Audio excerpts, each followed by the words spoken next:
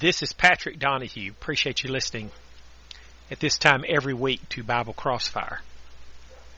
Of course, this is a takeoff of the idea that we're going to allow you to discuss the Scriptures. It's going to be like a crossfire. We're going to hear both sides of any religious question and let the Bible decide what is correct on that. Now, God, we all agree, is the ultimate authority. Therefore, by extension, His Word, the Word of God, the Bible, is the authority. So if we have any Bible issue or question, we turn to the Bible and let it decide the answer to that question. Again, we appreciate you listening. While we're waiting on our first call, I thought we'd talk about the Old Testament change to the New Testament. This is very important. I'm going to give you a silly illustration. Suppose you're brand new to the Bible and you don't know much about it, but you know you need to obey it. So you turn to the Bible. The first thing you turn to is Genesis 6, where it says, "Build thee an ark out of gopher wood."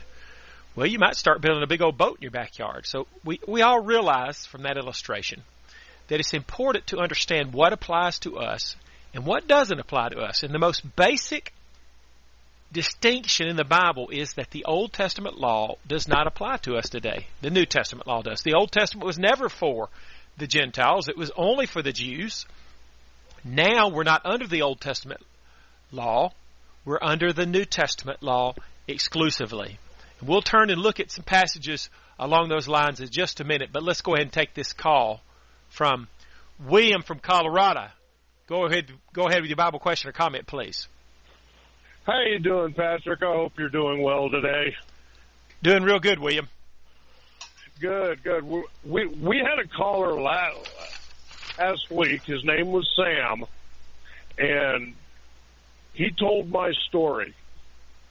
What happened with me was the enemy got a hold of me, and I committed adultery on my wife so that she could biblically marry after our marriage was dissolved.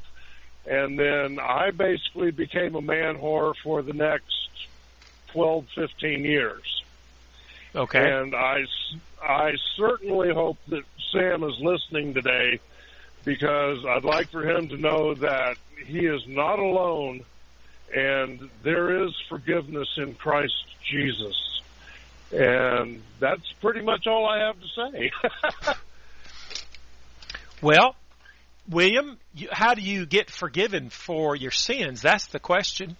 How do you get forgiven? Tell us. I've got to repent.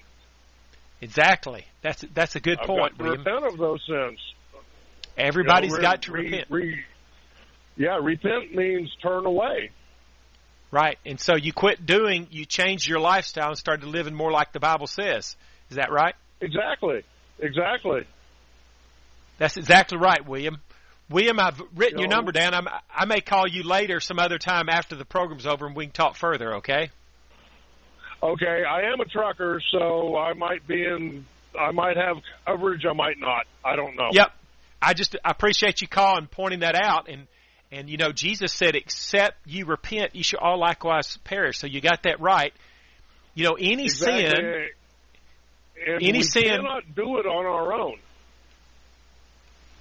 What I was going to say, William, on our own. Is that any sin except for the blasphemy against the Holy Spirit, Matthew 12:31 and 32, can be forgiven if one is willing to repent. But what people don't realize is that they have to repent. They think, okay, we're saved by grace, therefore God's just going to forgive me, even though I'm living in the sin and I don't plan to quit. No, you got to repent. In Acts 2, verse 38, Peter said, "Repent and be baptized, every one of you, in the name of Jesus Christ for the remission of sins, and you shall receive the gift of the Holy Ghost." So when a person becomes a Christian, the way he does that, a believer, is he repents and he's baptized for the remission of sins. And that repentance is key. He can't be forgiven if he's continuing in the sin. Repentance means you make up your mind to stop the sin. If you have a Bible question or comment, give us a call at 877-655-6755. So in the Old Testament, hundreds of years before Christ came, in the book of Jeremiah, in Jeremiah 31, verses 31 and 32, we read, Behold, the days come, saith the Lord, that I will make a new covenant with the house of Israel, with the house of Judah, not according to the covenant that I made with their fathers in the day that I took them by the hand to bring them out of the land of Egypt, which my covenant they break, although I was a husband unto them, saith the Lord. So this passage is basically saying, hey, we're under one covenant now, but there's going to be a new covenant, not according to the covenant that we're in now, the one that we got when we came out of Egypt. There's going to be a new covenant. Now, Hebrews 8, verses 8 and 9, quotes that passage to say that we're in that new covenant today. So Jeremiah says hundreds of years before Christ came, one day there's going to be a new covenant, a new agreement, or a synonym would be a New Testament. And the book of Hebrews, chapter 8, quotes Jeremiah to say, you guys remember what Jeremiah said back there? We're in that new covenant now. If you have a Bible question or comment, give us a call at 877-655-6755. The number to call if you have a Bible question or comment is 877-655-6755. Next, I'm turning to Hebrews chapter 7, verse 12. Hebrews chapter 7, verse 12 says, For the priesthood being changed, there is made of necessity a change also of the law. The context here, we don't have time to read all the context, but the context here is saying that Jesus is our high priest, but he could not be a priest according to the Old Testament law. You had to be of the tribe of Levi, a descendant of Jacob's son Levi, to be a priest. But Jesus wasn't. He is of the tribe of Judah. He was a descendant of Jacob's son Judah. So according to the Old Testament law, Jesus couldn't be a priest, but he is a priest. Matter of fact, he's our high priest. That means the priesthood must have changed. And then he says, if the priesthood changed, there is made of necessity a change also of the law. What's going on there is that the writer is making the argument that you can't just change part of the law. If one part of the law, the Old Testament law, changed, and in this case, the priesthood changed, that means all of the law has changed. It's either all or nothing. And that's why I say that we're not under any of the Old Testament law. We're under the New Testament law exclusively, because this passage shows that if one part of that law changed, the whole thing changed. It's either all or nothing. We have a lot of people, let me mention the number again. If you have a Bible question or comment, give us a call at 877-655-6755. 877-655-6755. Many churches, even some Christians, many Christians recognize that the old law is no longer binding, but everybody wants to go back and pick out 5 or 6 or 8 of their favorite laws, the ones that they think are important, or from the Old Testament, and bring them forward. And we can't do that. We're under the New Testament law exclusively. Next, I'd like to turn to Colossians chapter 2. And what we're doing in this lesson today, while we're waiting on calls, is showing that the Old Testament changed to the New Testament. In other words, I may have said that in a funny way, but what I'm saying is the Old Testament is no longer binding. It served its useful purpose. Now we've had a change, and we've changed to New Testament law today. If you have a Bible question or comment, give us a call, 877-655-6755. In Colossians 2, let me start by reading verse 14. Talking about Jesus, it says, blotting out the handwriting of ordinances that was against us, which was contrary to us, and took out of the way, nailing it to his cross. So far we see that some ordinances were blotted out by Jesus, taken out of the way, nailed to the cross. Ordinance comes from the word ordain. If you have a city ordinance, that would be a law ordained by the city. This is talking about ordinances, laws ordained by God. And Jesus took them out of the way, nailed them to the cross. They're no longer binding anymore. So in verse 16, we'll continue with the reading. It says, let no man therefore judge you in meat or in drink, or in respect of a holy day, or of the new moon, or of the Sabbath days, which are a shadow of things to come, but the body is of Christ. We'll get back to this, but let's take this call. Jim from Mississippi, go ahead with your Bible question or comment, please.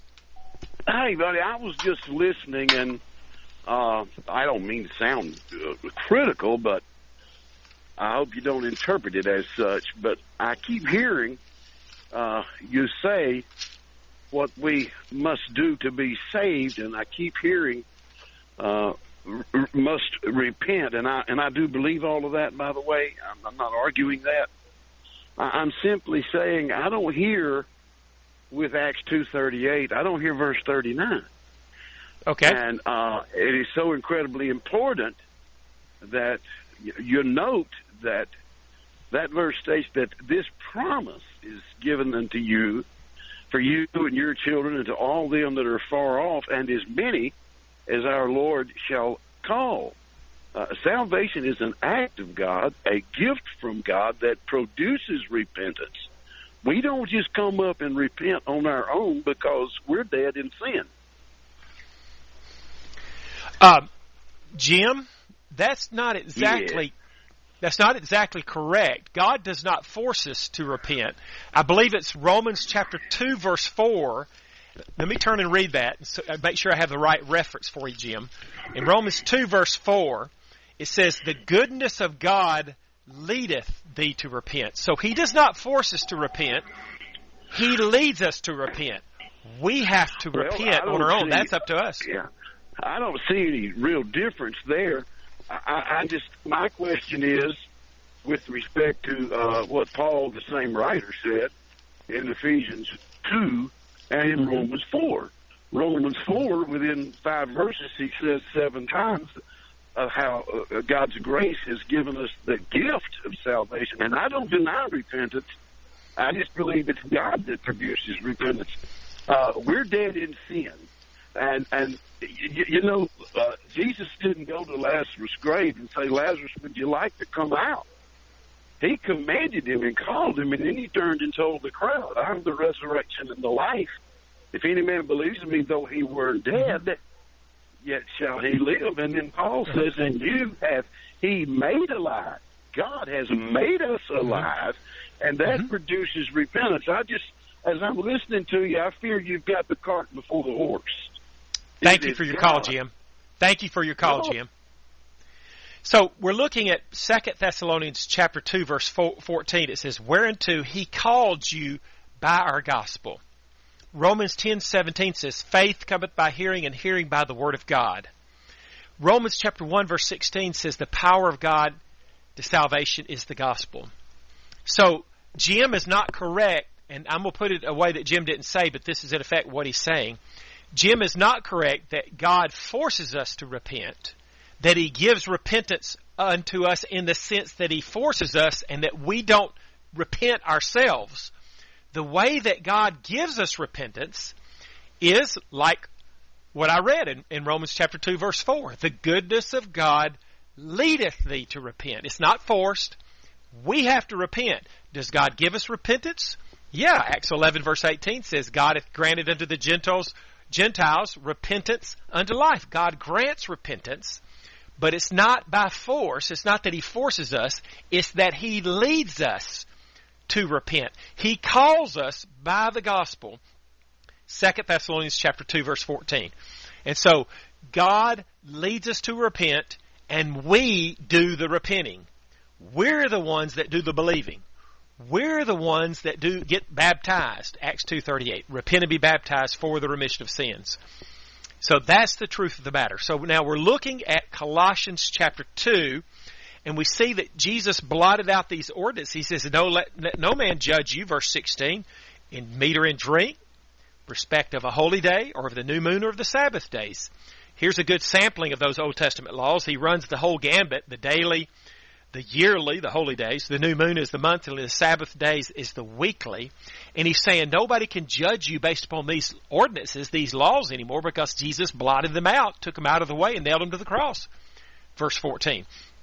I remember back, and I believe it's in Numbers chapter 15, where a man got caught picking up sticks on the Sabbath, and the people had to judge him harshly, I might say. They had to stone him. Today, we can't criticize or judge somebody for working on the Sabbath, which is Saturday, the seventh day of the week, because that law is no longer binding. Jesus nailed it to the cross, according to Colossians 2, 14 through 17. What we're saying is that the Old Testament law is not our law for today. The New Testament law is. We study the Old Testament law because it will help us learn the New Testament law, because the New Testament law refers to the Old Testament law constantly. But when we want to find out what a person has to do to be saved, when we want to find out how God would want us to worship Him, When we want to find out how God would want us to live in our everyday life, we turn to the New Testament law. That's our law for today. I'm turning to Romans chapter 7, verses 4 through 7. Romans chapter 7, verses 4 through 7. But before we do that, we'll take a call from William, who called us earlier, but he's calling back. William from Colorado, go ahead with your question or comment, please. Hey, Patrick, I got something to say. William, am I cutting out? Yeah, try it one more time. Okay. Our last caller, the Lord does not force us to repent, but the Lord sends the Holy Spirit to convict us into repentance. Because without that conviction, there would not be any repentance. Okay. And now the question is how does the Holy Spirit convict us of sin? The Bible says that the Word of God is the sword of the Spirit. And so the way the Holy Spirit convicts us of sin is through the Word of God. I'm turning to John chapter 6, verse 44 and 45 to show this.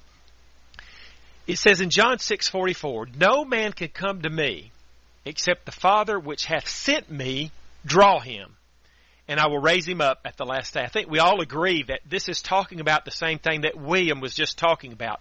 The Holy Spirit convicting us of sin. The Father, God, draws us to Him. He pulls us toward Him. Now, how does He do that? Verse 45 shows us. It says, "It is written in the prophets, and they shall all be taught of God. Every man therefore that hath heard and hath learned of me, hath learned of the Father, cometh unto me." So the way God draws us to Him, the way He convicts us of our sin is by the preaching of the gospel, the learning, the teaching, the hearing. And that is the way that God draws. It's God, the goodness of God leadeth thee to repentance. Romans 2 verse 4. It's not any kind of force. It's not that the Holy Spirit operates on us directly and forces us to come to God. It's through the Holy Spirit's inspiration of God's Word, the Bible, and the Bible talks about the goodness of God.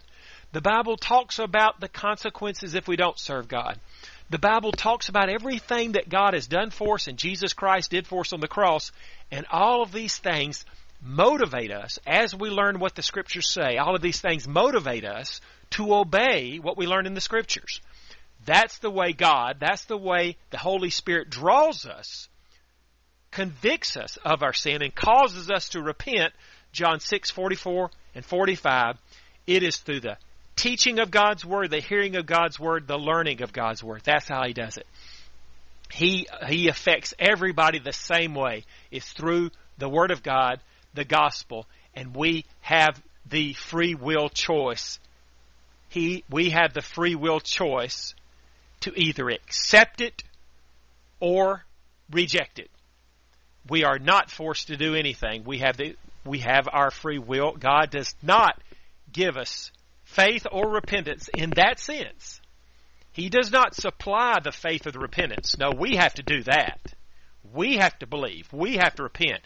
What He does supply is the motivation and the instruction and the requirement to have faith and repentance. And in that sense, He draws us. He calls us by the gospel. 2 Thessalonians 2, verse 14. If you have a Bible question or comment, give us a call, 877-655-6755. So we were looking at Romans 7, 4 through 7. I'm running out of time, so I'm going to read the first part of verse 4. It says, "Wherefore, my brethren, ye also are become dead to the law." Now, whatever law that's talking about, does it sound like we still have to keep that law? No, not if we're dead to it. Now, skip down to verse 6, the beginning of that verse. Romans 7, verse 6 says, "But now we are delivered from the law." Newer translations will say, released from the law. Does that sound like we have to keep this law, whatever law he's talking about? Not if we're delivered from it. Not if we're released from it, we don't have to keep it anymore. Not if we're dead to it, according to verse 4, we don't have to keep it anymore. Now, so far we see that whatever this law is, we don't have to keep it anymore. But what law is it talking about? Look at verse 7. Romans 7, verse 7. What shall we say then? Is the law sin? God forbid. Nay, I had not known sin, but by the law, for I had not known lust, except the law had said, thou shalt not covet. So the law said, thou shalt not covet. The very law that we're dead to and delivered from says, thou shalt not covet. Well, that's one of the 10 Commandments. So that's talking about the Old Testament law, including the 10 Commandments. You see, some people are surprised by this. They recognize that we're not under the Old Testament law anymore, but they think we're still bound by the 10 Commandments. And this verse specifically mentions one of the 10 Commandments. We already read Colossians 2, verse 14 through 17, which mentioned the Sabbath, which was one of the 10 Commandments. Both of those passages teach these things are no longer binding. Now, the first thing people want to ask me then, or bring up to me when I say we're not bound by the 10 Commandments anymore, we don't have to keep them anymore, they say, Pat, if that's true, then that means we could kill, steal, and commit adultery. No, the reason it's wrong today to kill, steal, and commit adultery is not because the Old Testament, the 10 Commandments said it. That law was just for the Jews, never was for the Gentiles, and it's not for anybody today. The reason it's wrong to kill, steal, and commit adultery is because the New Testament law says it's wrong to kill, steal, and commit adultery. And this is why we don't have to keep the Old Testament. This is why we don't have to do the animal sacrifices. We don't have to, for religious reasons, circumcise our little boys at 8 days old. Now, we might want to do it for health reasons, but we cannot bind that religiously. We don't have to keep the Sabbath anymore. These are all laws that were part of the Old Testament law, not the New.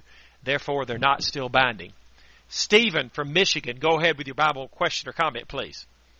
My question is, the baptisms, the one Jesus commanded in Matthew 28:19, to baptize in the name of the Father, Son, and the Holy Spirit, versus the baptism in the book of Acts, baptize in the name of Jesus. What is the difference between those two? Well, Stephen, there is no difference. When you have two verses in the Bible, they're both going to be right. They're both going to be correct because they're both written by God, right? Yep. Okay, so one says to baptize in the name of the Father, Son, and Holy Ghost. That's Matthew 28:19. You quoted that right, Stephen. Acts 2:38, for example, says to baptize in the name of Jesus. We quoted that one earlier. Both of those verses have to be right. And if we know that, then when we understand and recognize both of them are right, then we're going to find out how they both can be true. And the way they're both true is that neither one, Stephen, is telling the baptizer what to say when he baptizes. Instead, they're both telling the baptizer what to do, and that is to baptize in the name of the Father, Son, and Holy Ghost, in the name of Christ, meaning by the authority of the Father, Son, and Holy Ghost, by the authority of Christ, and that's the same thing.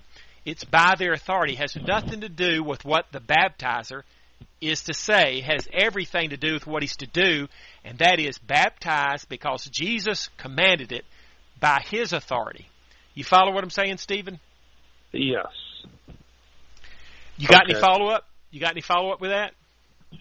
Nope. I was just curious, just because, I mean, this was a commandment of Christ, and then I know in Acts 2:38, I just wondered what the actual difference was, because I know I've heard a lot of people ask that, like, what's the difference between those two baptisms other than Father, Son, and Holy Spirit? And I know, all three are as one, all three will bear witness as one, and I know God is the Father, God is the Son, etc. But I was just really curious on that.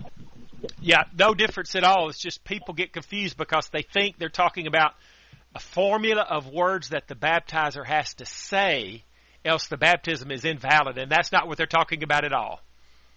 Okay. Stephen, thank you for your call. Thank you for your call. You're welcome. Be blessed. Thank you. I've got to go off the air in less than a minute. Let me mention something. I want to mention that I've talked about having a face-to-face Bible study with someone in your area like me.